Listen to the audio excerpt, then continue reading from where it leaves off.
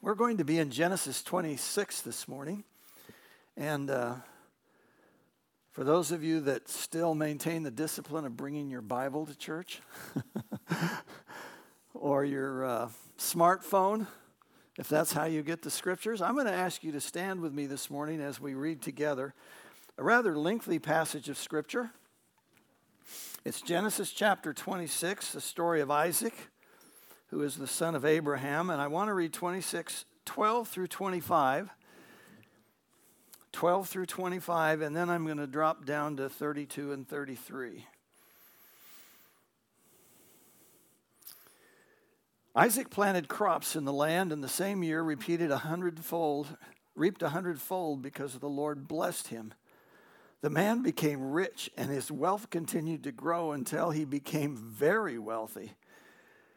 He had so many flocks and herds and servants that the Philistines envied him. So all the wells that his father's servants had dug in the time of his father Abraham, the Philistines stopped up, filling them with earth. Then Abimelech said to Isaac, "Move away from us. You have become too powerful for us." So Isaac moved away from there and encamped in the valley of Gerar and settled there. Isaac reopened the wells that had been dug in the time of his father Abraham, which the Philistines had stopped up after Abraham died, and he gave them the same names his father had given them. Isaac's servants dug in the valley and discovered a well of fresh water there. But the herdsmen of Gerar quarreled with Isaac's herdsmen and said, "The water's ours." So he named the well Esek because they disputed with him. Then they dug another well, but they quarreled over that one also, so he named it Sitnah, which means opposition. He moved on from there and dug another well, a third well, and no one quarreled over it. He named it Rehoboth, saying, "Now the Lord has given us room, and we can flourish in the land." From there he went to Beersheba. That night the Lord appeared to him and said, "I am the God of your father Abraham. Do not be afraid, for I am with you. I will bless you and will increase the number of your descendants for the sake of my servant Abraham." Isaac built an altar there, called on the name of the Lord. There he pitched his tent, and there his servants dug a well. I want to drop down to 32. That day, Isaac's servants came and told him about the well that they had dug. And they said, "We've found water. We found water." And he called it Sibnah, and to this day the name of the town has been called Beersheba. Father, we thank you for your word and for the kingdom principles you will teach us. We honor your word by standing, and we thank you, Father, that you will open our ears to hear what it is the Spirit of the Lord wants to say to us in Jesus' name. And all God's people said, amen. Thank you. You may be seated. I want to talk to you this morning about digging wells for fresh water in places that are new to you. Let me say that again so you aren't distracted. I want to talk to you about digging wells of fresh water in places that are new to you. Now, that could mean developing a new relationship with an unbeliever. It could mean that you're going to end up at a new job or be in a new neighborhood, something like that. It could be breaking into a new dimension of faith. It could mean any number of things, but in a new place, in a new space for you, start to dig wells, pitch your tent, and encamp there for a season of time. Now, the background of our story is that Abraham was, as you know, is the head of the Hebrew people, the fountainhead, and God called him to leave his country and go to a new land. There, God promised to make him a great nation and bless the peoples of the earth through his descendants. So Abraham obeyed the Lord, and there's a really wonderful verse in Hebrews chapter 11, verse 8. And even though we're going to talk about Isaac, I've got to give you this verse. It's one of my favorite in the scriptures. If we've got it, Hebrews 11 and verse 8 and 9, it says, "By faith Abraham, when called to go to a place he would later receive as his inheritance, obeyed and went, even though he did not know where he was going." I just love that. Abraham obeyed and went, even though he didn't know where he was going. See, that's what faith is all about versus fear. We didn't read the portion in here where Isaac was afraid when he came into the land, and Rebekah was a beautiful woman. And so when Abimelech, the king of the Philistines, came to him, he thought, well, they might kill me. And so he said, because they wanted Rebekah, so he said, well, she's my sister. And so he moved out of fear rather than faith. Oh, well, she's my sister. Abraham went out not knowing where he went. 2 Corinthians 5:7 says, we walk by faith and not by sight. So Abraham married Sarah, who, as you know, was barren for a long time. But in their old age, Sarah gave Abraham a son, whom he named Isaac. Who knows what the name Isaac means? It means, several here. It means laughter. And Sarah laughed in Genesis 21:6. Abraham was actually 100 years old when Isaac was born. Let's fast forward now 75 years to where Abram is 175 years old. There he passed away. He left his inheritance. They did inheritances in Israel, in the Hebrew nation, different than we do them. I'm looking at Kevin now and his family, and he's got 2 children sitting there beside him. So he has many years yet to live, but when he passes away, he'll probably pass his inheritance onto his 2 children and divide it in half. We have 3 children. Probably our inheritance will be divided in thirds. But in the Old Testament, the patriarchs gave their inheritance to the firstborn. It was the right of the firstborn. And so if we had read earlier in the passage of Scripture, we would have discovered that Abraham did give gifts to some of his other children, but to Isaac, it says in the Bible, he gave everything he had. That would sure make some children unhappy today, wouldn't it? That would make some kids pretty unsettled, I'm sure. Anyway, so as you read this story about Isaac, one of the first things I noticed was that Isaac reminded me of a PK or an MK. Who knows what a PK or an MK is? Yeah, I see some hands up. That means preacher's kid or missionary's kid. My son, Andrew and Jeff, are preacher's kids because they grew up with a dad who was a preacher. And there's something that all preacher's kids and missionary kids go through. You know, they live sort of like in a glass fishbowl.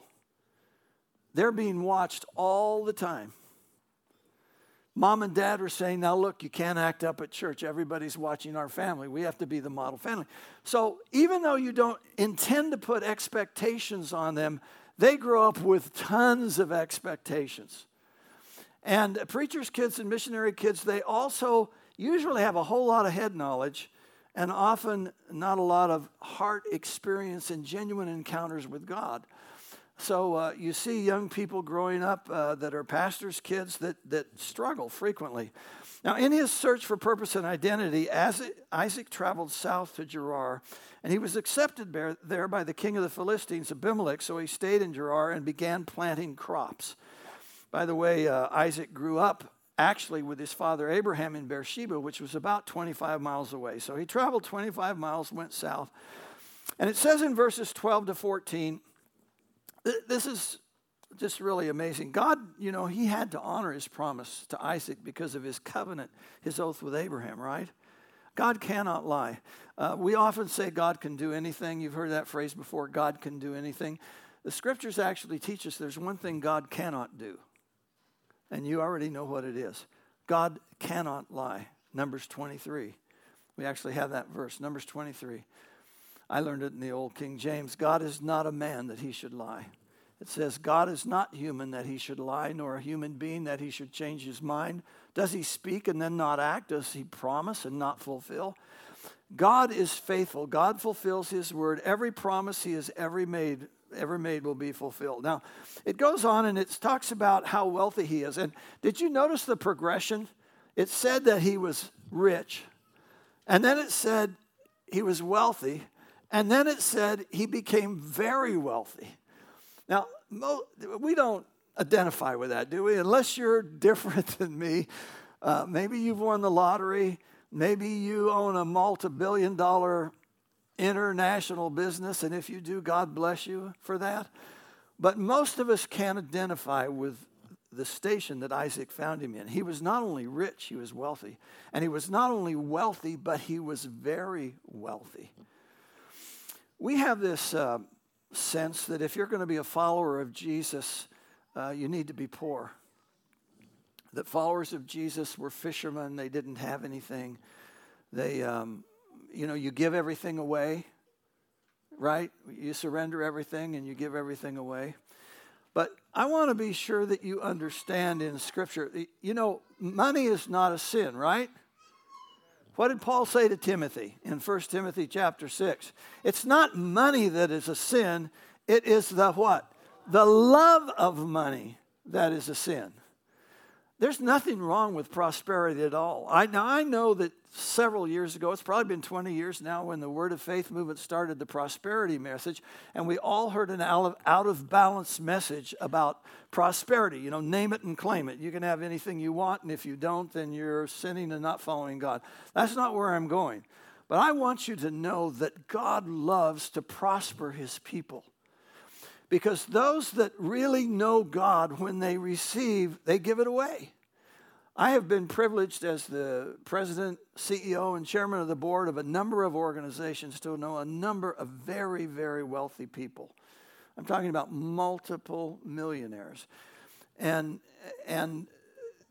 you know, they live in a world where they don't really know who their friends are. Because they think that people that come near to them really just want their money. And it's very difficult for them to know who is a genuine, trustworthy friend. But everyone I have known that serves God like that, they're so generous. They just give it away. God gives it to them and they give it away. And God gives it to them and they give it away.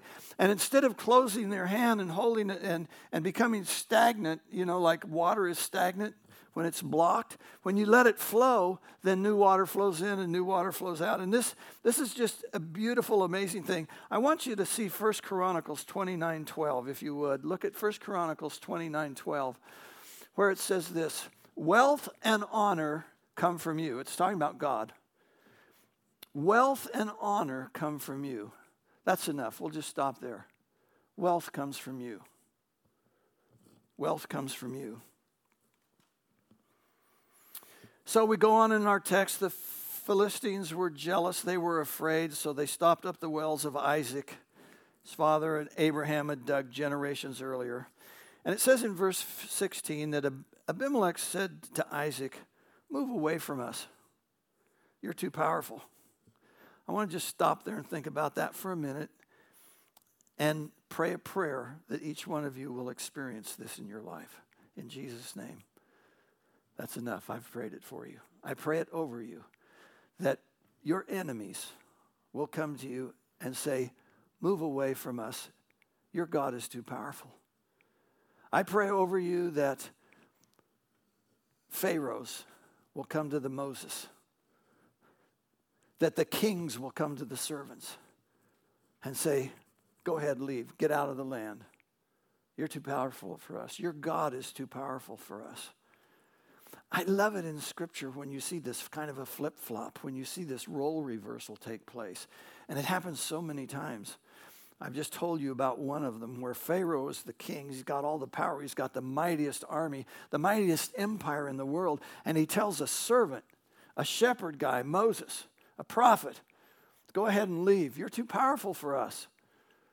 You remember Daniel and King Darius or Darius, whichever way you pronounce it? Nebuchadnezzar in Babylon. Daniel's the slave. Daniel was taken a prisoner along with his Hebrew friends and carried off to Babylon. And yet the time came when they bowed to the God of Babylon. You remember we talked about Acts 16 and it was midnight and Paul and Silas were in the prison. They'd been whipped. They'd been beaten. They were the prisoners. They were in stocks. They were enslaved. And yet the jailer is on his knees to the prisoners. Because there was a shaking and the stocks and the chains broke loose. They were praising God at midnight, and all of a sudden there's this flip-flop, this role reversal. And this is what the prophet Isaiah prophesied in Isaiah chapter 60 and verse 14.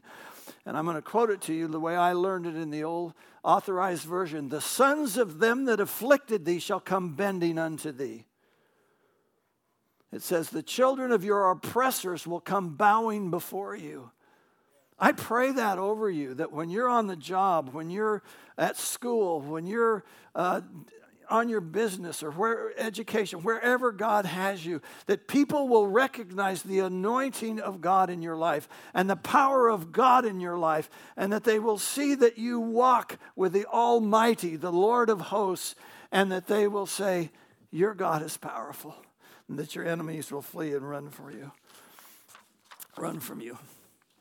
Back to our story. Has God ever asked you to move on when you were prospering and comfortable in a place? This is what they said. Now, from Isaac's perspective, this whole thing is unfair. There's no justice in it at all. Because Isaac, he listened to God. God said, don't go to Egypt. So he didn't go to Egypt. And he didn't just barge into the land of the Philistines. He went to Abimelech, the king of the Philistines, and he said to them, do I have permission to stay here? And just like Abimelech with his father Abraham said, Abimelech said, yes, you may stay here. So he's comfortable and he's prospering in this place. And all of a sudden, I'm going to call it, the Lord says to him, it might be an enemy and it might be God come to you and say, it's time to move, relocate, go somewhere else. That can be a hard word. That can be a very hard word when you're comfortable and you're prospering where you are. I've had that happen on many occasions. This is an experience that sons and daughters of God will experience in lifetimes more than you want. Just imagine. I'm thinking now what Pastor Dustin's family is feeling down there in Southern California, and they've been how many? 10? I forget how many years. I remember they were 10 years children and youth pastor, and for the last 4 years they've been a associate pastor, and I don't know how long they've been down there, but they're thinking about in a comfortable place where they have a good salary and where everything's taken care of, and all of a sudden to uproot and by faith come to a new land and relocate. And the people of that place a year later are going to vote on me and see whether I get to stay or not. The insecurities, think of it. I can remember as a young man of 19 years old, driving my 55 Chevy out of Wichita, Kansas, heading west to go to Oregon, a Bible college that I knew nothing about. My parents supported the call of God on my life, but they didn't support my trip west. Nor did they support, and when they talked to the pastor, so I would get counseling, nor did the pastor support it. They were telling me not to go.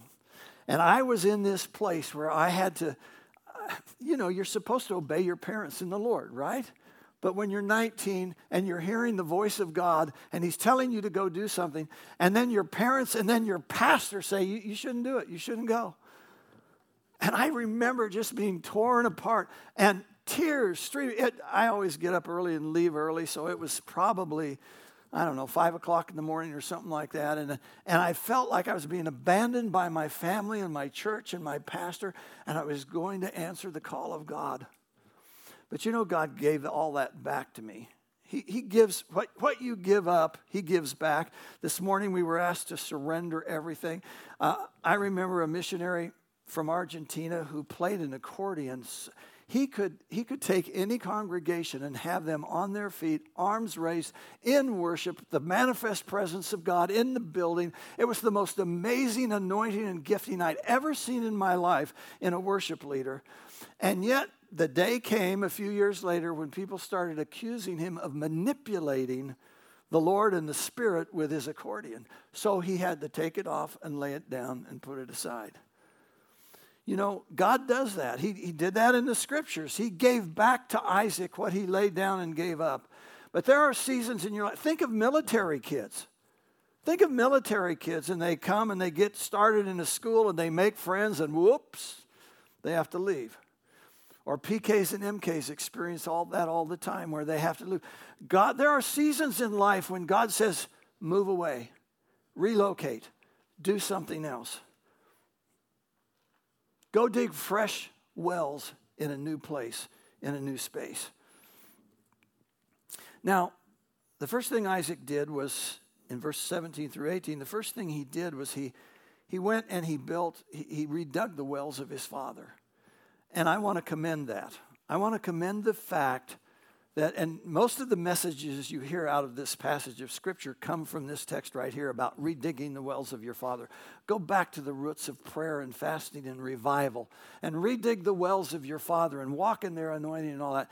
But I think what the Lord's telling me this morning to say to you is that new wine requires new wineskins. It's a new day and time for a new order.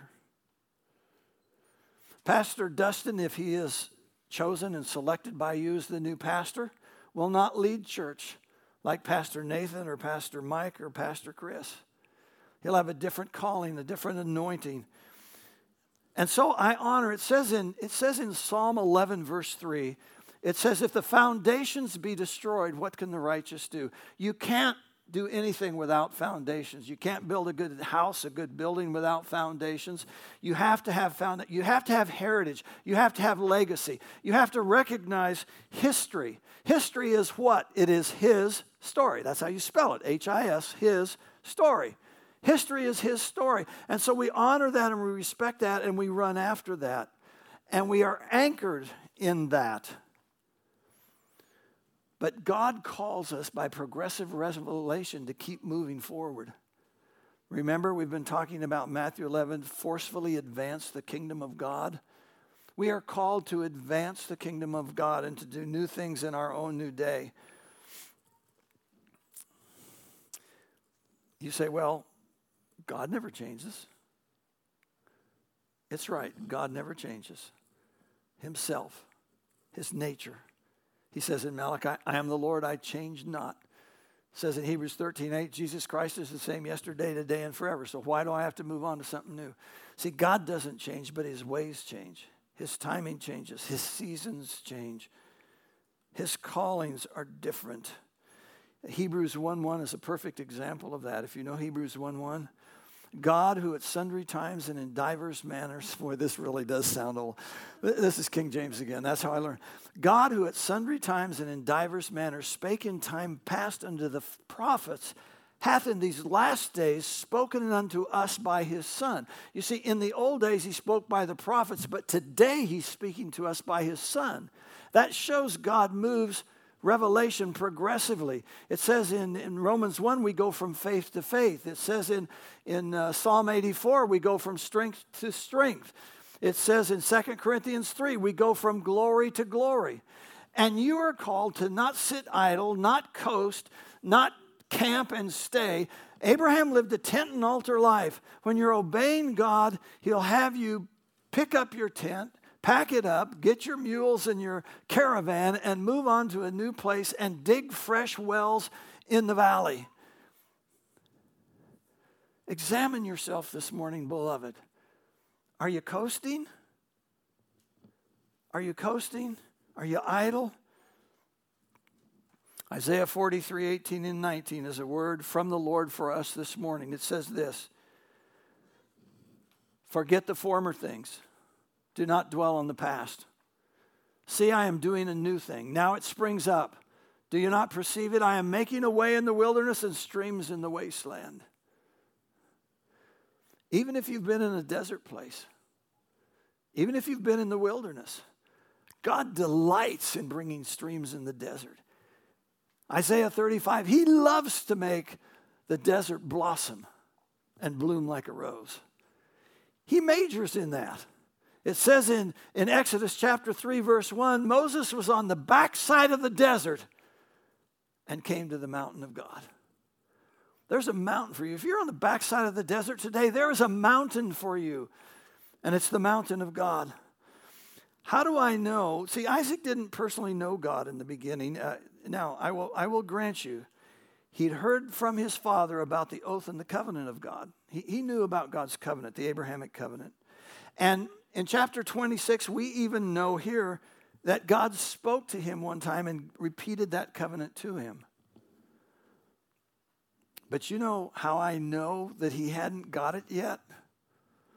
This reminds me of a lot of prodigals. Moms and dads have their kids in Sunday school and church, and they take them to youth camps, and they have experiences with God, and they think that their kids are all good, everything's okay. They hit the college years, and all of a sudden, they disappear from church, and they disappear from the ways of God and the values of the parents. And they say, what's wrong? What happened? They never got it.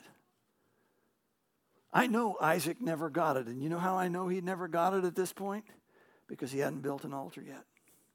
You study the life of Abraham, and everywhere Abraham went, the first thing he did was build an altar. And then he pitched his tents. And then he dug a well. Isaac hadn't built an altar yet. But in chapter 25, as we read our text, he finally builds an altar. The first thing he does when he gets to Beersheba, chapter 25, I'm skipping way forward, Don, because we're running out of time. He gets to Beersheba, and he builds an altar. What have we been talking about for 3 or 4 or 5 weeks? The importance of praise and worship. The on-ramp to the presence of God, which always results in the power of God manifesting itself in supernatural, miraculous ways. You want the power of the kingdom in your life. You want people. There's this glorious passage that I didn't read you this morning out of this chapter 26. And it's Abimelech and the Philistines come to Isaac and his family, and they want peace with him. And Isaac says, why are you coming to us and wanting to have an oath or a treaty? And they say, because we can see that God is with you. We can see that God is with you. That's what I want all of the customers that walk in Carlson Jewelry to say. We can see, Fred, that God is with you and your staff. That's what I want where you work, where you go to the office, where you go to school, on the police force, wherever you are. We can see that God is with you. We can see that God is with you. So here you have this guy, Isaac. He's rich, but he has no relationship. He has income, but he doesn't have his identity with God yet. He's wealthy, but he has no water. So what does he do? He digs. That's what I'm calling you to do this morning. We all have need to find fresh water in the valley. We all have been in valley places before, conflict, weeping, trouble, desperation. Sometimes it's just purely ambivalence and not knowing what purpose God has in your life. You're not in trouble. Your finances are good. Your marriage is good. You got a job. Everything seems to be working out around you, but you sense inside of you that I'm just ambivalent. I don't sense purpose. There's this. I'm not being drawn or wooed by the Holy Spirit into the next assignment. And God is saying to you, you can't survive without fresh water. Go dig a new well. Even if you're in a valley, go dig a new well. The Holy Spirit, of course, water in Scripture is always the Holy Spirit, right? You know, a funny water story. Everybody in this room that is under 25 years of age, raise your hand if you've heard the word dousing before. Whoa, all right, dousing, you know what it is. Okay, have you heard the word water witching before? Or there's another really crazy word that they use, and I've got it here in my notes somewhere. Let me read it. Doodle bugging. Have you heard that? Okay, so what we're talking about is finding water with a forked stick. It's got to be green, it can't be dead, and it's got to be forked. And 90+% of the public believe it's pseudoscience, that it's mythology, and there's not a thing to it. Right? That's where most of us would be if we talked about water witching or seeking water with those things. But some call it a gift. Others refer to it as dousing, doodle bugging, or water witching, the practice of locating underground water with a forked stick. But the question is, does it work? According to the American Society of Dowsers, divining the location of water dates back millennia. In the tassel graves of northern Africa, an 8,000-year-old cave painting depicts a man holding a forked stick, apparently using it to search for water. In fact, there are historical images of this practice taking place not only in the Egyptian pyramids with the pharaohs, but in ancient Chinese etchings as well. Although most would say that dowsing is nothing more than a myth, there are quite a few people today who believe in this practice. In fact, when California was in the middle of its worst drought, they turned to local dowsers to uncover hidden sources of water. And despite the skepticism, there are even a few scientists who think there's more here than meets the eye. Now, I'm going somewhere with this. Don't give up on me. Most experts classify this art to the realm of pseudoscience. However, there is one study conducted by the German government in the 1990s, so it's just not very long ago, that perplexed the entire scientific community. During this study's 10-year research period, researchers paired up experienced geologists with dowsers, sending them to dry regions like Sri Lanka, Kenya, and Yemen. Scientists were shocked and surprised to find that many of the dowsers were spot on. In Sri Lanka alone, drill teams drilled 691 wells under the supervision of dowsers and found that 96% of the time they hit water. And I'm not going to read the rest of it. They not only hit water, the skeptic says, of course, well, you can drill anywhere for water, and if you drill deep enough, you're finally going to hit it, right? Some of you are here thinking that. The dowsers told them how deep it was going to be and what the volume of the water was going to be. Now, I consigned all this to mythology, and I was sitting in the living room of William Cathcart and his wife Marion one day. William is my apostolic mentor. William Cathcart, who's deceased now, started well over 100 churches in 3 different continents of the world. He lived a life of faith. Everything he had, he gave away, but God never ceased to supply for him. He was apostolic in the full biblical sense of the word because miracles, signs, and wonders followed his ministry wherever he went. We were sitting in there, and we got on the subject of talking about Jesus being the wellspring of life and this passage of text about waters. And just out of nowhere, Brother Cathcart says to me, I know how to water witch. I found water several times that way. And I thought, here is a man of God talking to me about something like astrology or some weird thing that's just not real. Now, I am not here to make a case for water witching or dowsing, but I'm here to make a case that you cannot survive without water. Religion without water doesn't work. The church without the Holy Spirit doesn't work. Do you understand that? Just to use our minds and our strategic planning and our emotions and our will to do church and to plan services and to expand the kingdom doesn't work. You know, the human body, the average adult human body is 57 to 60% water. Most of you are 57 to 60% water. The earth is covered with, I didn't even look it up, I don't know, 2/3 of the planet Earth at least is covered with water. Water is life. You can live a long time without food, but you can't live very long without water. What is true in the natural is also true in the spiritual.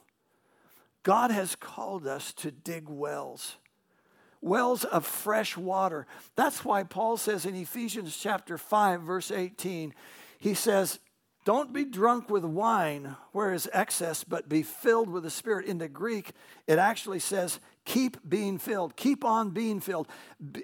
Literally, transliterated, it says, be being filled.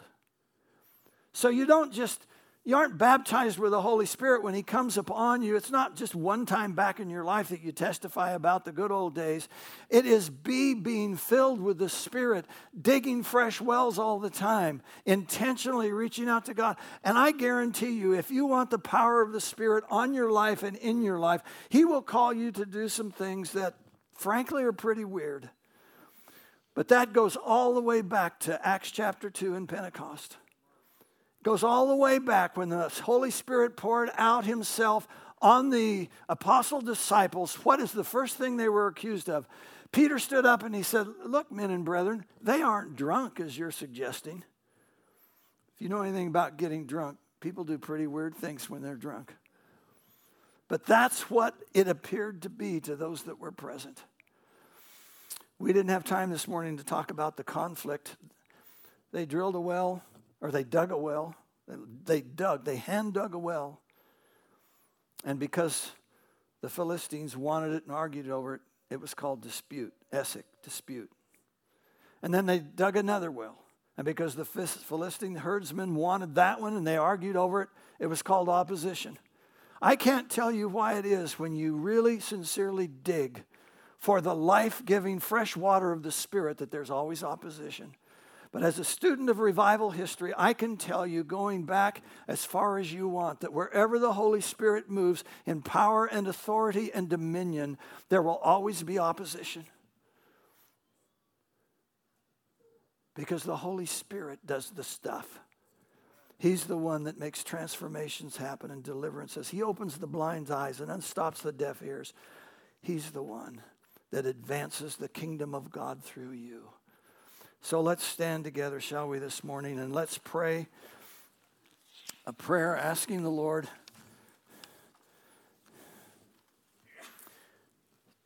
to give you the third well, Rehoboth. The third well. Not a well of dispute, not a well of opposition, but a well that means God has given us room. He's given us space. And now in this place we can flourish. Don't you love freedom? Don't you love freedom and acceptance? Where the Holy Spirit moves, that's what should happen. People should be accepted. People should be understood as being thirsty. I'm thirsty. I will tell you, I'm thirsty for God. I am hungry for God. I want more of God in my life. I haven't arrived. I'm still running the race. I'm thirsty. And I want to flourish in the space where I am. I don't want to be smothered. I want to breathe. I want the breath of God and the wind of God to be welcome in our midst. So, Father, in Jesus' name this morning, we ask for the Holy Spirit not only to be with us and not only to be in us, but Holy Spirit, would you come up on us in baptism power and show us how to dig fresh wells in the valley. Lord, we ask for fresh water in the valley. Show us, Lord, where to dig. Show us how to dig. We listen for you, Lord, as we anticipate the shout from these that are gathered here, we have found water. When the servants of Isaac came and said, we found water. Lord, may that be, Lord, you know we have a segment for testimonies in our services usually. And we just hope that that line is so long that people have stories to tell of how God is moving in their life, that they're saying, we have found water. We pray, Lord, over these that are gathered here and those that are watching online, that they'll be surrounded by people that say, your God is powerful. We recognize God in your life. Lord, we seek nothing for ourselves. We don't want to be seen or noticed. We don't need to be in the spotlight. We have no personal ambition in this at all. We simply want Jesus. We simply want Jesus to be seen by those around us. We want to expand the kingdom of God, which expands forcefully. Thank you, Lord, this morning for your promise of fresh water. And let not one of us depart this service today without bowing our hearts and bending our knees before you and saying, Lord, show us where to dig in a new place. In Jesus' name, amen. God bless you all. You're dismissed. Love you. Have a wonderful week. Thank you.